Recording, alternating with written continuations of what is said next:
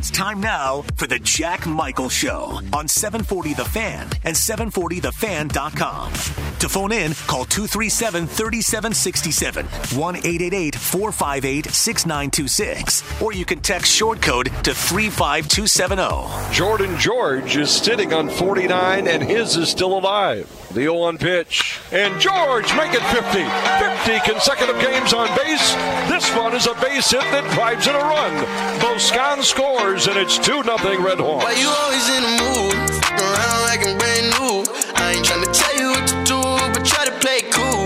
Baby, Set by Travieso to pitch. Silviano punches the ball out to deep left center field. This ball's got some long John Silviano power behind it, and it's gone. Track it down Marge.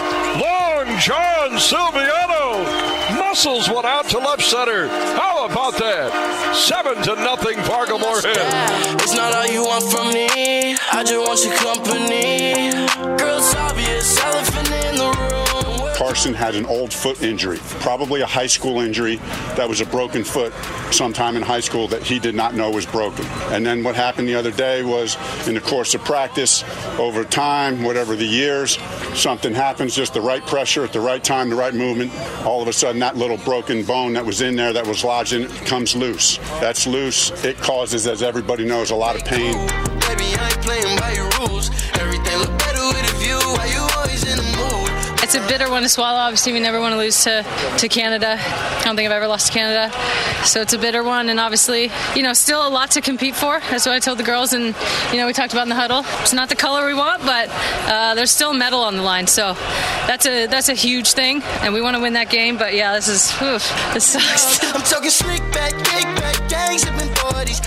Going through all the things that you had to do last year, masks and protocol and travel, and you can't leave for a day, you can't go out, see your family, all the things. You can't go to dinner when you're on the road. You got to wear masks on a plane, all that stuff. That was just difficult, and I just don't understand. I just don't understand that. I think we could put this thing to bed if we'd all do this, but it is what it is. Schuster giving away a left side. He's in. Touchdown, North Dakota. Wait till Otis sees us. Tack on 6 more. Always in the mood. Around like I'm brand new. I ain't trying to tell you what to do, but try to play cool. When you look at Minnesota, they have one of the most experienced and veteran teams there is in the country. So it's going to be a major challenge for us going on the road. We haven't played in front of fans in a long time, so it is a huge challenge. So that's why this preseason is going to be a really hard preseason for us. We asked the 2 best doctors in the world, what's the time frame? And here's the answer. The answer is the time frame is 5 to 12 weeks. That's the time frame for this injury. That's a big range, okay?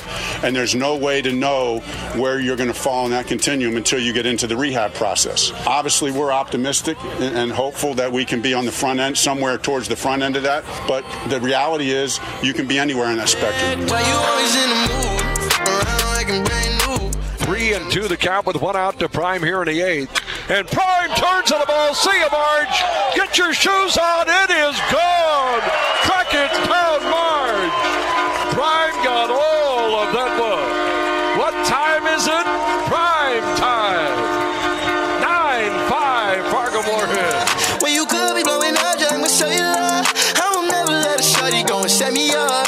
Only thing I need to know is if you enough. It is a Tuesday. I almost said Wednesday, Derek. It is a Tuesday edition. I'm all messed up on the week, too. Crazy. Yeah, Tuesday. It's Tuesday. It's August 3rd. It's Tuesday, and we're rolling through it today. Good to have you on board on the Jack Michael Show. I'm Jack. That's Derek. And big win last night. You heard some cuts at Newman Outdoor Field. We'll get to that because there was a franchise record set last night by one of the Fargo Moorhead Red Hawks players. Dick Bramer will join us today. Today is also, think about this.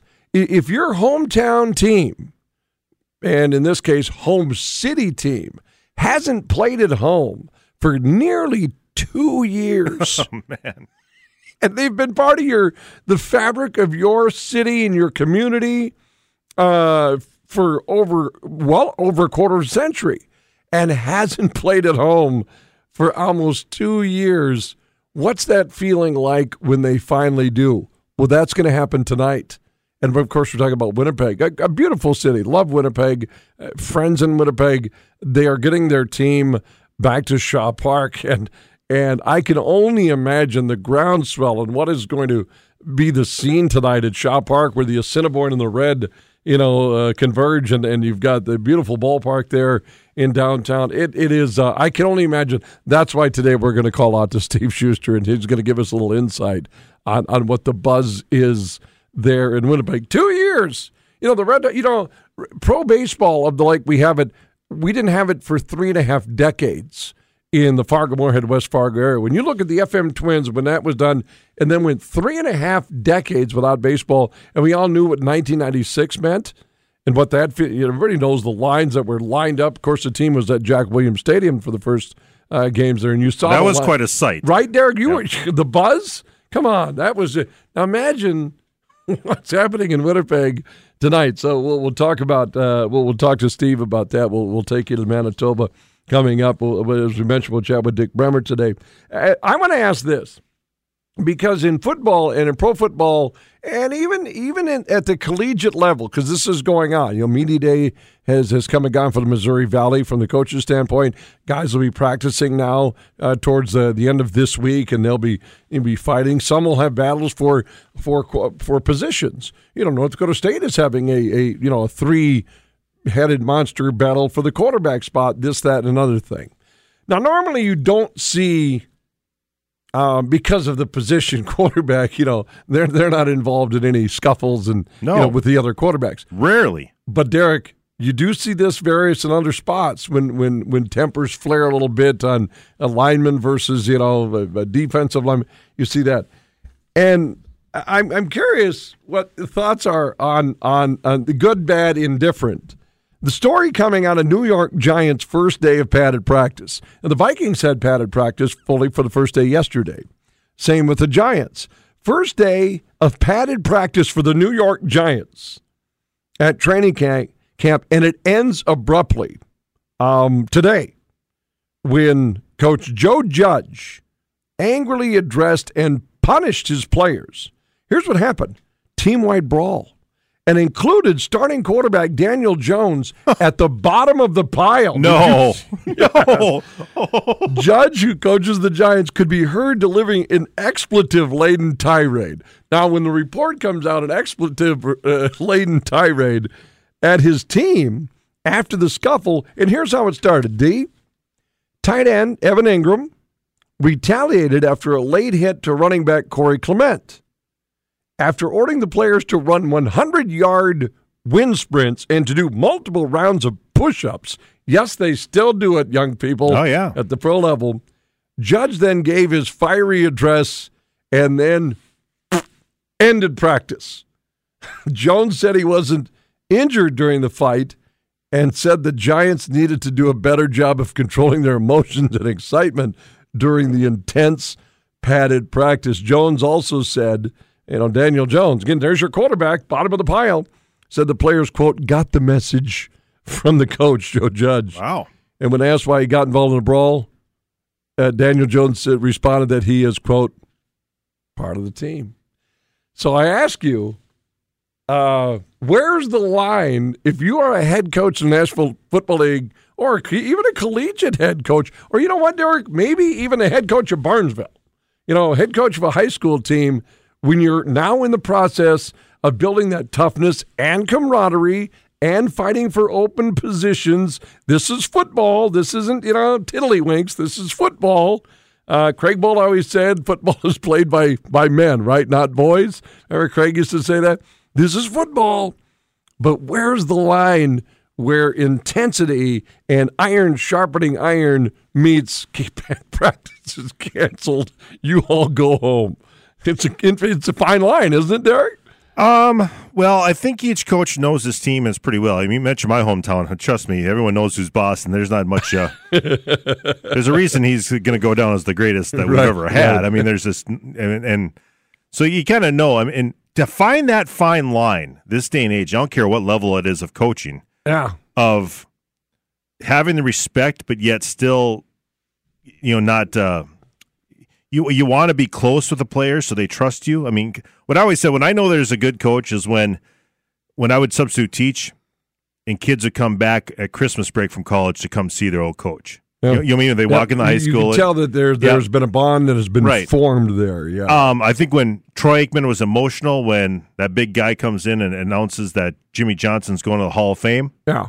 There's a bond there. There's something there, right? And so I think that's what he's trying to establish here is you got to know who's boss. You can always be a player's coach, but you got to let them know who the boss is too, because people take advantage of it if you don't. And so there's no doubt that's what he's doing. You see what happens. So obviously they're in a padded practice. Clement, probably a run play and a late hit by one of your own teammates, but obviously he's playing defense and the tight end who's blocking for Clement takes offense to it and starts a brawl. Well, yeah. And there's a dog pile. So now Joe Judge just loses it, as maybe he should. Have you ever had coaches, because in football, I don't know if this still goes on. I don't even know if it's right or wrong. But I grew up with, and it wasn't uncommon for a coach to grab your face mask, right? And you know what I'm getting at. And just smack you on the head. And slap you across the head. And my JV coach hit me on the side of the head, so it almost knocked me silly. Right. And you know what? Got your attention. Oh, for sure. Got your attention. It's interesting because he was really tough on me, and I think about him a lot, and I haven't seen him in years. He was really tough on me, and the reason he was is I could really get passive-aggressive. Oh. And I think about that. I'm getting kind of deep here, but and it's really helped me in my life, and I'll be quite frank and open. When I got into this, which can really be a tough emotional strain, especially in my younger career, as you know, and working with you want to talk about a football type of rah-rah guy. I mean, when you get out of college, you start working for Ed Schultz right away. Right. I mean, I mean, you are fire and brimstone, Vince Lombardi type of stuff, right? You jumped into that fire. Yeah, yes.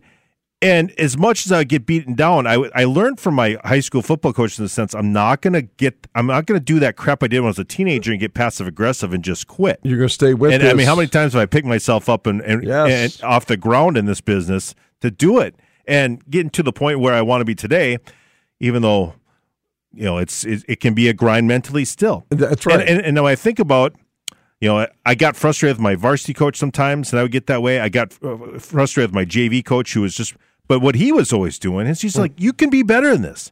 Yeah. And I forget that. And I think about how he would get mad at me and chew my butt. Yeah. And he was right. And I was wrong. Yes. Yeah, talk to me. I mean, and I was I was being passive-aggressive and a baby and, to be quite frank, a wuss that many times. Right. And he was right. And I learned from that in my adult life. And that's what it's all about. For people to say, there's too much emphasis on high school sports and all that. And maybe sometimes there is. Yeah, but it's those lessons that made me better in my adult life when I was a teenager who thought I knew it. You nailed it. And I think sports teaches that. That's why sports teaches you so many things in life, and you just explained how. Whereas if you haven't gone through that, or I say sports, maybe you were without maybe all the aggressiveness, but maybe you were fighting for first chair in music class and had to, whatever your angle is, but part of something where you were accountable. Sure. And you had somebody that saw something more in you than you saw in yourself and various ways to bring that out.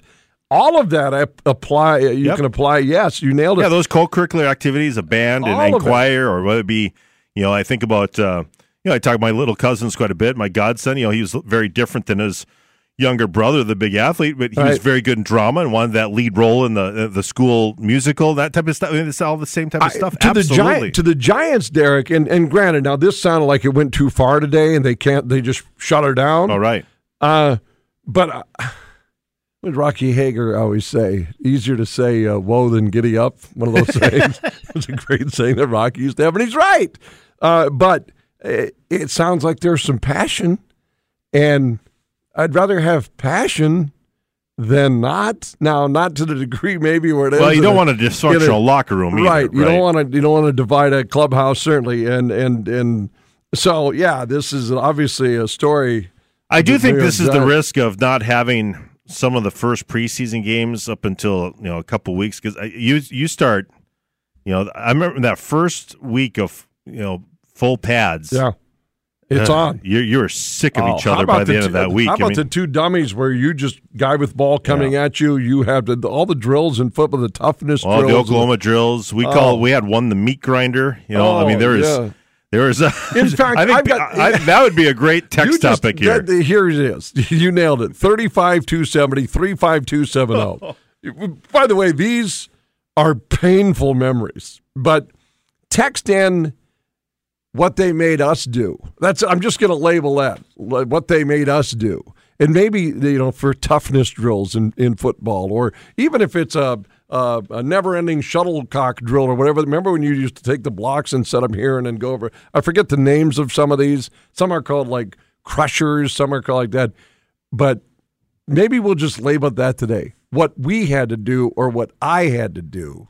I remember in 7th grade we had one of the workouts was county fair, so you do like log rolls in one set, and they would blow the whistle and you rotate and that type of thing, and county fair. Burpees on one, and so you get to go on all the rides, right? So yes, that was a 7th grade football. That was a wake up to my heavens. Are you kidding me? 35270. I wonder if we didn't have to push with our nose, like on the ground in a bear crawl kind of. I mean, just these weird. The same JV coach, if you get mad at us, we'd have to go run in circles with holding our hands up in the air, and keep them up. It felt like God himself was trying to push down on you. This is your penance. Oh my heavens! And I think about that when I cannot stand watching movies about torture because because it takes you back to some in a mild form. I don't like the idea of being like strapped to a chair and my nose itches or something like that. I mean, those things keep me awake at night. You know what? To think that people would be stuck like that. Have you ever? And now you're talking some football stuff, and I was too. But I remember in basketball, growing up, and all these were designed to kind of obviously get you in some sort of shape or have endurance kind of thing. That's the idea. Where it's like this wall right here to my left, where you'd have to sit like in a chair, not in a chair physically, but in a chair-like stance with no chair. Oh. And hold that for an inordinate amount of time, and the burn you felt. Yeah, that can't be good for you. And then, of course, if you drop, boom, hit, now run.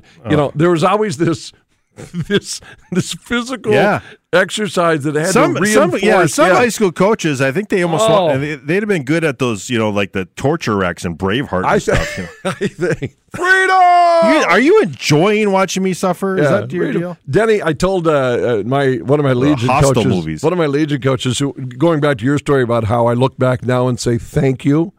Denny Healy, my Legion baseball coach. He's got sons. Dennis Patrick is a teacher here in the area. But Denny, my Legion coach, would take us out to the left field wall, baseball now, and he would stand, 20 feet away maybe, and he'd hit rockets. And, we were taking balls off the chest, off the knee. You're trying to knock it down, and we'd do this every day, learning to get going. And you know what, Derek? When it came game time, when we started playing, you're ready. We stayed down on baseballs, and it was unbelievable. Quick timeout. Dick Bremer coming up around the corner. 35270. The topic. Oh yeah. Well, I had to blank. We're back with more Jack Michael Show with D on 740 The Fan. This is Paul Allen. You're listening to the Jack Michael Show. Be sure to catch me weekdays from 9 to noon right here on the region's #1 sports station, 740 The Fan and 740thefan.com.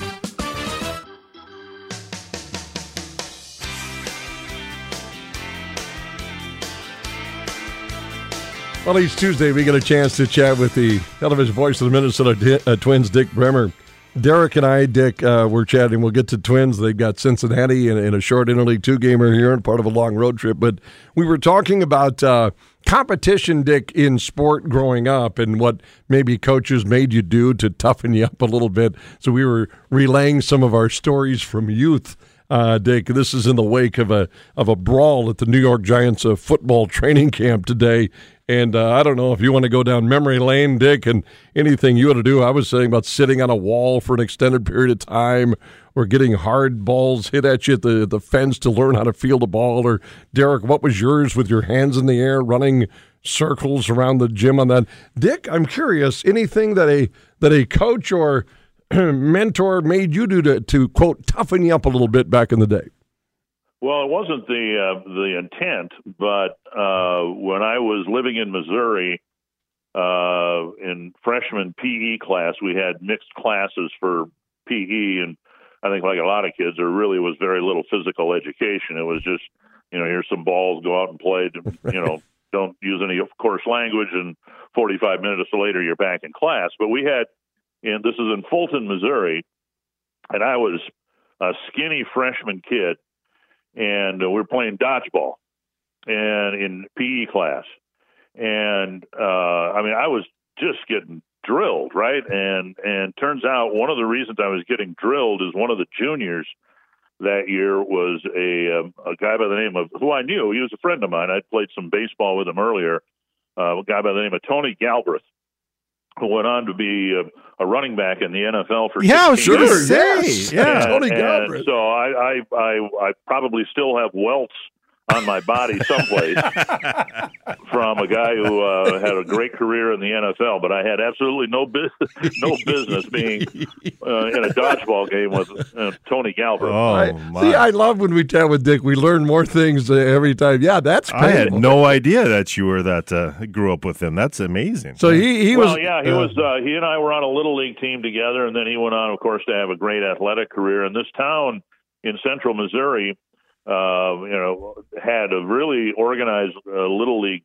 program, but no high school program, and I wrote about it in the book. But they produced the National League Rookie of the Year in 1974, a guy by the name of Arnold Bake McBride.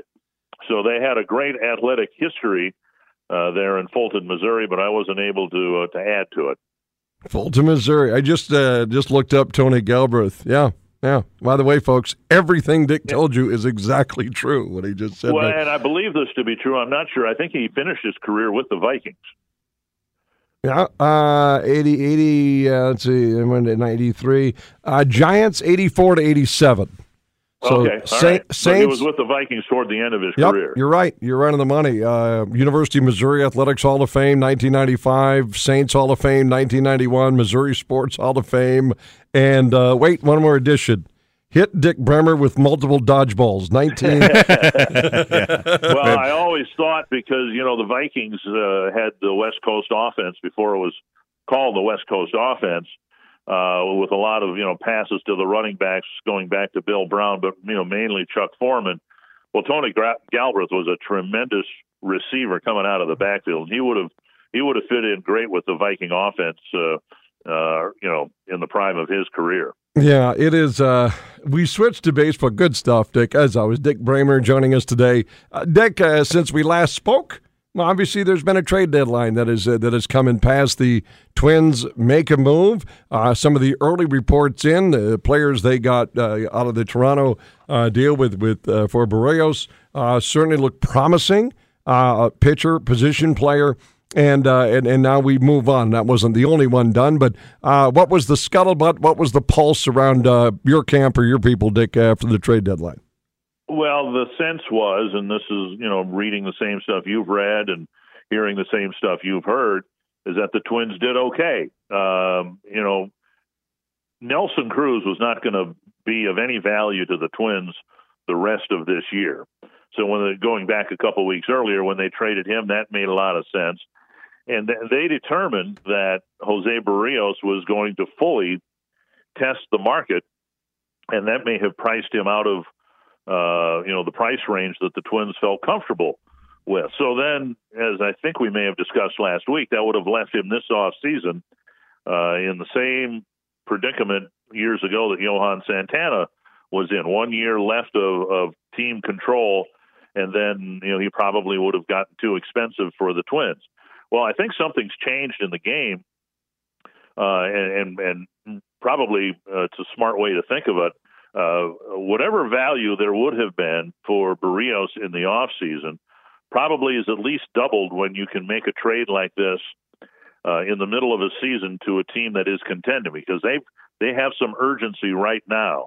If you make a trade like that in December or January, well, everybody kind of feels like we're in contention, but we might not. And so I think the asking price probably is a little bit higher and hotter when you do what the Twins did and trade somebody within a division race like they did, sending Berríos to Toronto. We'll have to wait and see. We don't know much about these guys other than the fact that, they were top prospects, are top prospects. But even the ones that the Twins have had, some of them pan out, some of them don't. So we'll see how it plays out. Simeon Woods Richardson, Derek, you and I were chatting about, is the pitcher. Austin Martin, who is a standout at Vanderbilt, is the position player, didn't strike out a lot in college and things of that nature. And Derek, I agree with Dick. A lot of times we have to wait and see how these things pan out. Yeah, and I guess the question is, there are more reports. I don't know how accurate they were, but that I think the Twins would have liked to sign Berríos, but it's just kind of sound like he and his agent want to test the free agent market after 2022. Yeah, and to me, the talks surrounding Byron Buxton were coincidental, but it might be, and I don't know this, but it might be that the conclusion was reached within the offices of the baseball department. Look, these guys are going to hit the market at the same time. We hope we can afford one of them. We might not be able to afford both. So that might be a subplot to all of this, too, that Berríos, the Twins made a haul. They got some prospects back. They'll, especially on the pitching side, they're going to need that. But it might have indirectly or directly enhanced the Twins' chances of signing Byron Buxton to a long-term deal. And I was a little surprised that, that they went with $10 million a year. But I guess if it's incentives I get in on as far as protecting themselves, it's a really interesting thing. It's such an odd scenario for both sides because of his injury problems. Yeah, and I think that if a deal gets done, and I hope it does, because as we've discussed, I think the world of Byron, both as a player and a person. But if it gets done, it'll be a heavily incentive-laden contract for games played. I mean, you can't build in incentives for total bases or home runs or anything like that, but you can for games played and awards like MVP and all that kind of stuff. So my guess is, as much as the new CBA will allow it, if it's not done beforehand, if they get a deal done, it'll be heavily protective of the Twins organization, but heavily rewarding to Byron if he can stay on the field. Dick Bremer joining us today talking Twins, and I'll say I don't want to be too vague on this because I was going to make the comment, does a high payroll put you, not guarantee you postseason, Dick, but really put you in a spot to do it? And I was looking at the payroll tracker of Major League Baseball, and everybody can probably guess who the usual suspects are at the top. The Dodgers #1, Yankees 2, Mets 3, Houston 4, and you go through it. And as you look at it, almost equates to those that are either leading the division or certainly in place. Now, Milwaukee in the Central, and I don't have Milwaukee's payroll in front. I have to go down the list a little bit, but it's not near the top anyway. But that's the question, Dick. High payroll. Do the rich that keep getting richer continue to just year after year after year almost guarantee to get into the postseason, or can't you make that direct equation? Well, I think what happens if you really peel back a couple of layers of all of this, we saw, 6 years ago, the Royals won the World Series with one of the smallest payrolls in the game. And I don't know what Toronto's payroll is, but they rebuilt with a lot of young guys and now have Berríos there, who's still fairly young. I think what the high payroll does, it keeps teams from having to do what the Royals did, what the Blue Jays did, what the Reds are going through, which is hopefully contending after years of a nuclear winter, if you will, where you have a really low payroll and you've got guys you hope will develop. And the Twins went through it back at around the turn of the century. You strip things down, and then, what do you know? Christian Guzman can play. Doug Minkiewicz can play. Torrey Hunter, so on and so forth. So I think what the higher payroll allows you to do is, and it's a wonderful thing for your fan base, it allows you to maintain some competitiveness throughout and in between the times when you hope to contend. Sure. Toronto's 11, by the way. There, I think the league average is 130 million. Toronto's at 151, sitting at number 11. The Twins are number 17 at 117. In the middle there, yeah. Yeah, somewhere in the neighborhood. I know there are no guarantees, Dick. You've called so many baseball games. You're around it. You get it. You understand all the fabric of it. So there are no guarantees in that, but it certainly seems those teams that throw those high payrolls out, they put themselves into positions, don't they? Well, you look where the players go, right? Once they hit free agency, and Barrios may end up in Toronto signing a long-term deal, but the whole Blue Jay organization is the envy of just about everybody else in baseball. You've got an entire country as your fan base, a tremendous TV contract. They will, with the young talent they've got, well, now that they're back home, they'll sell a lot of tickets, having not played there last year, most of this year. So Toronto's really in an enviable spot. But then the Red Sox, Yankees, Dodgers, all the teams you mentioned, they have the luxury of, spending more money. And it's probably not going to happen, but, it'd be wonderful if baseball had the economic structure that the other major leagues have, where there wouldn't be that huge disparity. Yeah, and back to a previous conversation you and I and Derek had, Dick, a few weeks ago about your baseball card collection, how you probably have millions of dollars that were ruined in the spokes. Back then, we followed teams. You had teams, and now, we kind of – I see the younger people today, they follow players. It used to be teams, right, Dick, and now it's kind of players, isn't it?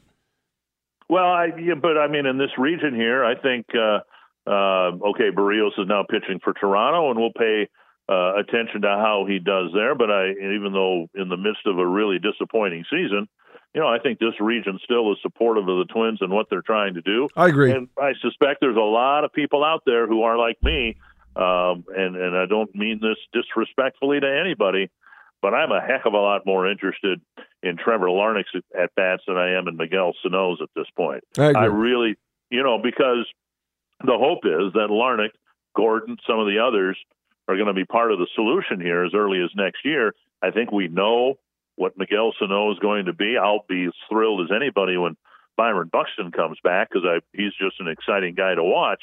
But I think there's, even in the midst of a disappointing year, I think there's interest out there. I hope there is, in seeing some of these young guys, particularly the pitchers that we're going to see here in the last 9 weeks of the season. Yeah, it's a very good point. Was there anyone that you were surprised that didn't get moved that you thought might have? I'll be quite frank. I'm surprised that Simmons is still here. Yeah, but he's not much of an offensive player, and I thought that in the short term that the Mets would be interested because Lindor is going to be out. But, then, they get Baez, and suddenly they've got that problem solved, and Baez can slide over to second base when Lindor gets back. The guy I really was surprised that he did not get traded was Michael Pineda, because he came back from his injury and, pitched well for a couple of starts, 6 innings in at least one of them. And I thought for sure there'd be a contending team out there that would give up something of substance just to have him round out their rotation rather than somebody who started the year at Double-A. And lo and behold, Pineda doesn't get traded. And Jay Happ, who had a terrible time getting anybody out in the last 2.5, 3 months of the year, he did get traded for a major league veteran arm in John Gant. So just when you think you've got some things figured out, things like this happen, and you realize I don't know anything at all about the game.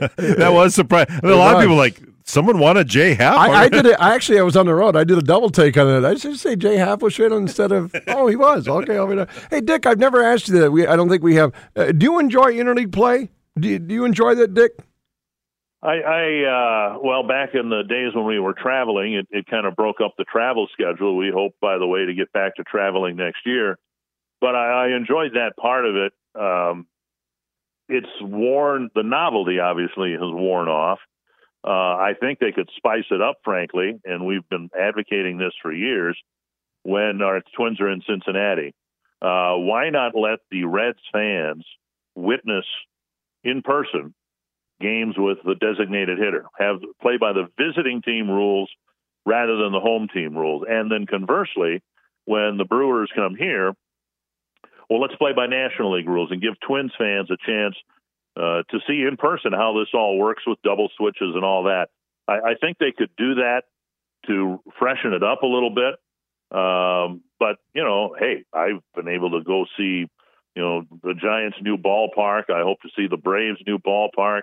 The Mets' new ballpark. I've seen them all. So that part's fine.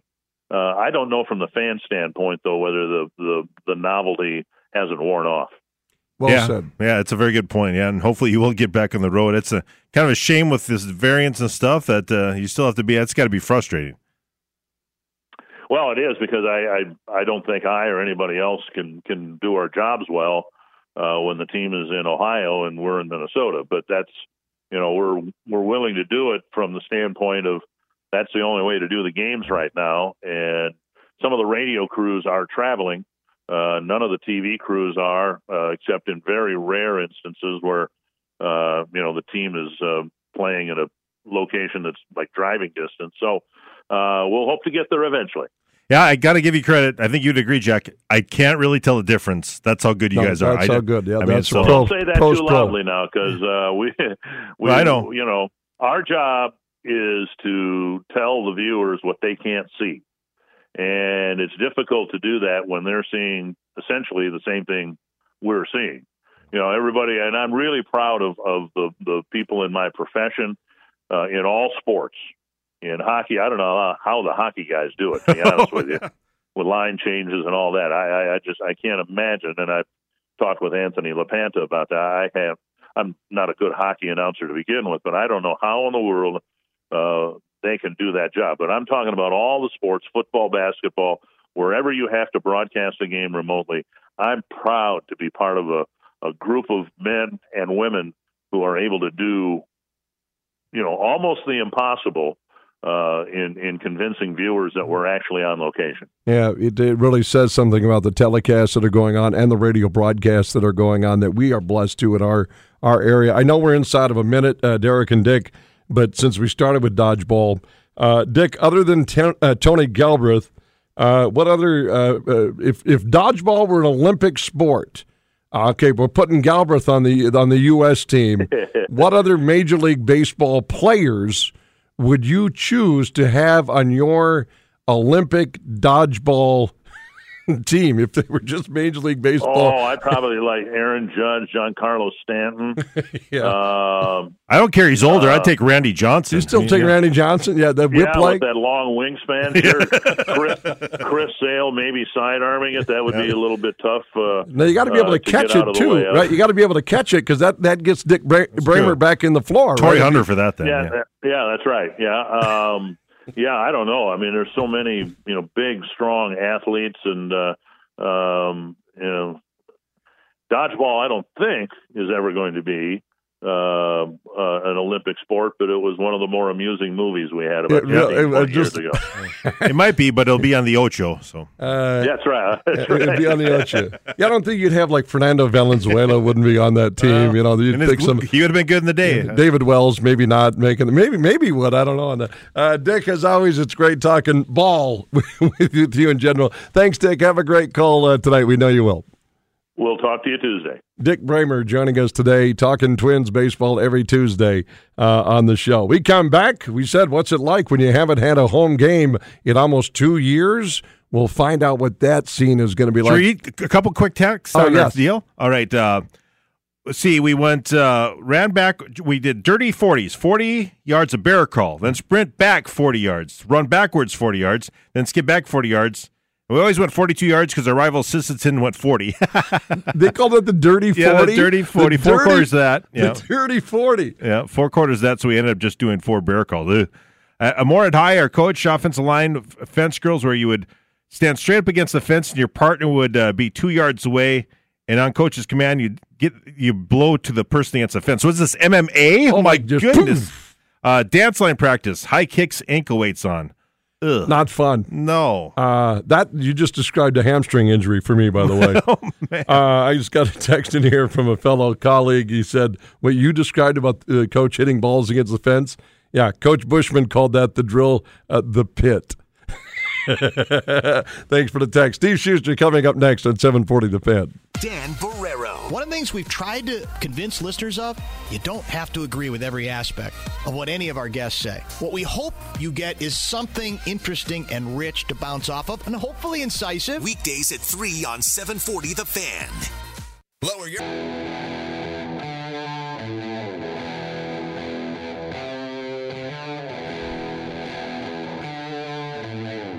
I can already hear a rumble from off of Portage in Maine, in Winnipeg, or Notre Dame, or I'm just going to start naming streets. I know Smith, the one way going that way. You can already hear the rumblings tonight because it's almost been 2 years.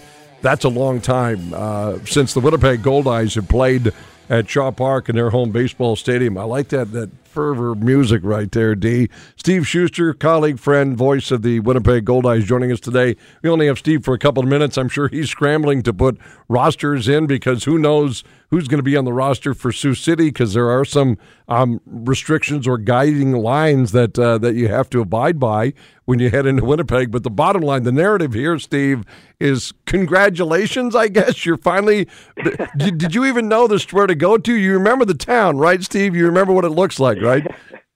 Yeah, thanks for having me as always, Jack. And yeah, I mean, it was pretty awesome pulling in. I mean, it's been 3 months since we left for spring training. Team got here kind of trickling in, player by player. A lot of them had drove themselves. So just awesome to be back in Winnipeg and to have the opportunity to at least get a few home games here down the stretch. And just couldn't be happier for fans who, like you said, it's been almost 2 years since they've had a chance to come out and enjoy a night at the ballpark and, cheer on the team, which they've done, in droves here for so many years. And really, really excited for our players. All the guys, but especially guys like Nate Antone and Logan Hill that have been with us only since 2020, and they've never been here to Shaw Park before, and they're finally going to get to have that opportunity. So really excited for them, and nice buzz in town. I think nice buzz around the ballpark. So excited for 6:35 tonight. I guess I'll ask you to jump into your crystal ball, Steve, knowing that stadium there at Shaw Park, and from Dancing Gabe to Ron behind the PA mic to, I'm sure, Andrew and the front office staff over there, to the fans that sit down below you.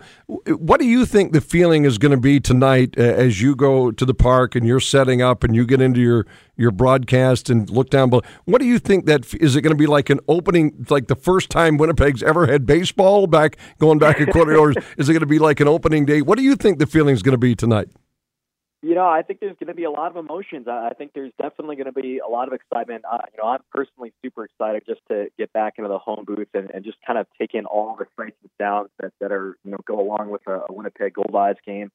I think there's going to be a sense of relief among everybody there that, this is a huge step forward, I think, in hopefully getting back to some semblance of normalcy from before the pandemic. And, there might be some wrong motion too. I mean, there's a lot of people in this town, much the way it is in Fargo, where, the Goldeyes and the Redhawks, it's a big part of their lives and a big part of their summer and their summer, I guess, stay-at-home type vacation in Winnipeg. And they haven't had that for almost 2 years. So just really looking forward to seeing a lot of familiar faces. Like you mentioned, people like Dancing Gabe and Ron Arnst, a great PA announcer. So 6:35 can't come soon enough.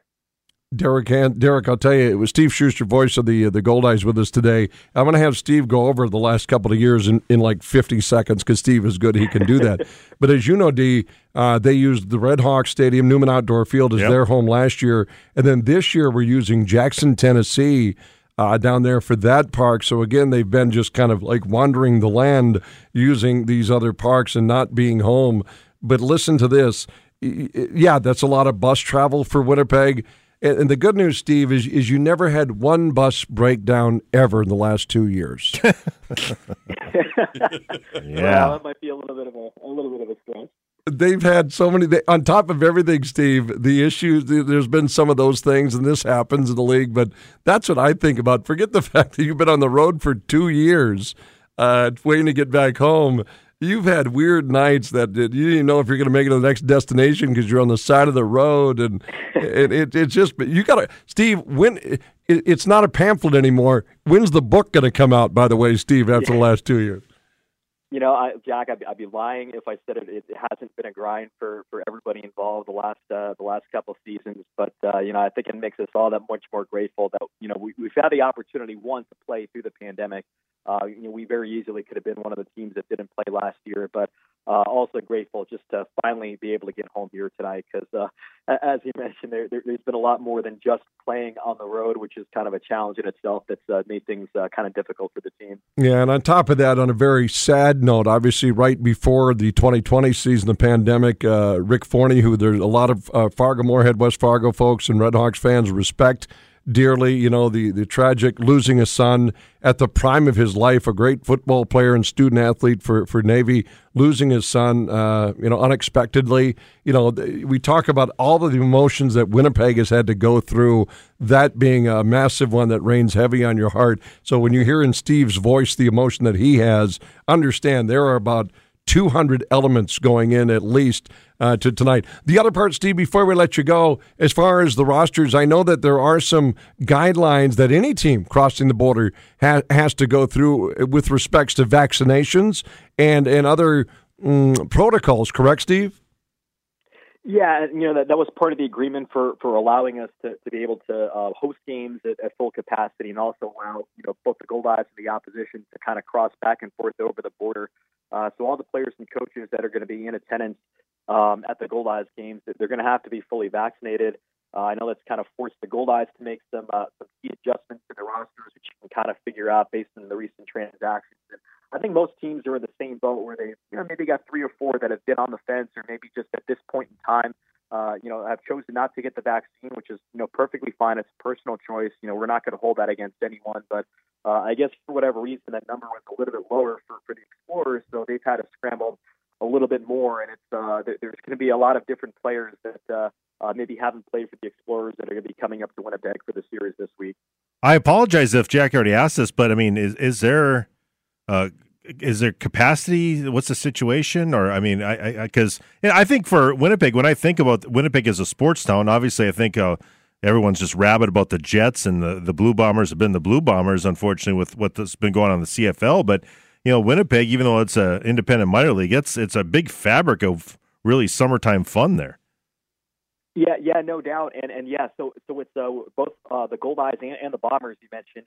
They were granted full capacity as long as everyone buying a ticket and coming in is fully vaccinated. So I forget what the number is, but I think around maybe 65% of the total population in Manitoba has already had their second dose, which is great. And hopefully, I don't know how many will show up tonight. I think if we can get to 4,000, I think we'd be thrilled. But over the course of the remainder of the season, we could have up to a sellout that if everyone's able to come out. So we're really excited about that. Yeah, and having home games, obviously, it stops the leakage.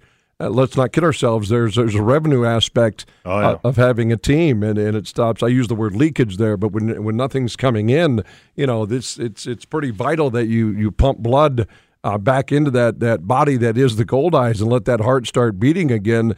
And part of that is having games at your home park. So that's pretty good. Next week, pierogies for everybody. Tell Sam Cates that. Pierogies for everybody. I'm just kidding. Steve, we're excited for you. I know that the fans are going to be thoroughly locked in, tuning in, and hope for the best. And it's a return to somewhat of a normalcy for our Canadian friends up there. So, Steve, thanks for taking time. I know it's a busy day. Go study those brand new names that you're going to have to learn before tonight's game. Thank you, Steve, and we'll talk to you soon. All right, you bet. Thank you, guys. Take care. You bet. Steve Schuster, voice of the Winnipeg Gold Eyes, joining us today from Manitoba as they get set to play Sioux City tonight in baseball. Derek, I understand there's probably going to be a number of Sioux City, not their roster, a number of guys that are going to be on that club tonight. So this will not look like the team that the Redhawks will play this weekend in Sioux City. Michael Lang is a part of that, who lives in Fargo. Mike's a long time. I think he'll be playing tonight, but other than that, I'm not so sure how many other guys that are on Sioux City's roster will be in. I guess we'll have to wait and see till the box score comes out. Yeah, it's going to be interesting to see how this all plays out. I mean, I guess the question I have is, what's the end game of that going into the 2022 season? You know, I mean, it's Josh Schaub. How long are we going to keep the vaccination cards? You know what I mean? Because one thing, it's an interesting thing. It really is perplexing, Derek. The one thing the American Association I really commend them on is really trying to grasp the best way through. Certainly the pandemic and various... Well, because you got to deal with local governments. That's right. You know, they've really done a nice job. Josh Schaub and Josh Buchholz, the deputy commissioner of the league, you know, along with the owners and GMs, have tried to figure a way through all of this because, you know, Winnipeg opening, great, but then there's the question of, okay, now what?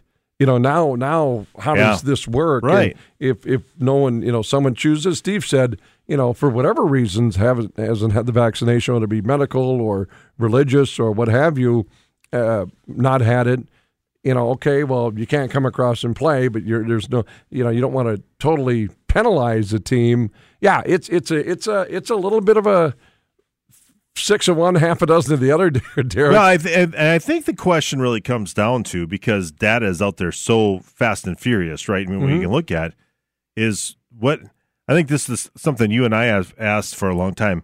What is the end game What's here? The end game? With is it some zero? I mean, because if that's the case, we're going to be doing this for a while. Yeah, and you know, if when it comes to sports, I think most, and you'll agree with this, I think many intentions are probably in the right frame of mind. Like the intentions are always seem to be pretty good. Health and safety of players. Nobody can argue with health and safety of players. Well, I agree. I agree with Dr. Phil. A lot of it's CYA, right?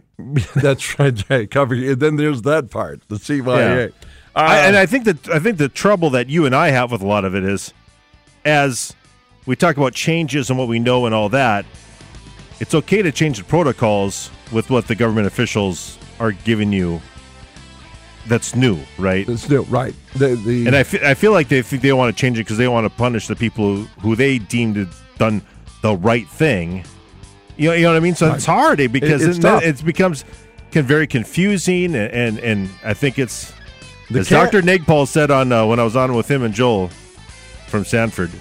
It's the pandemic of confusion because it is. It's almost a Phil Collins song with the land of confusion. Yes, that's a good... Derek, I'm going to go run a dirty 40. Oh, my. Great text at 35270. Comment next. Hawks tonight, right here on The Fan. Whether you're at Newman Outdoor Field, on the road, or at home, catch Red Hawks baseball all season long on 740 The Fan and 107.3 FM.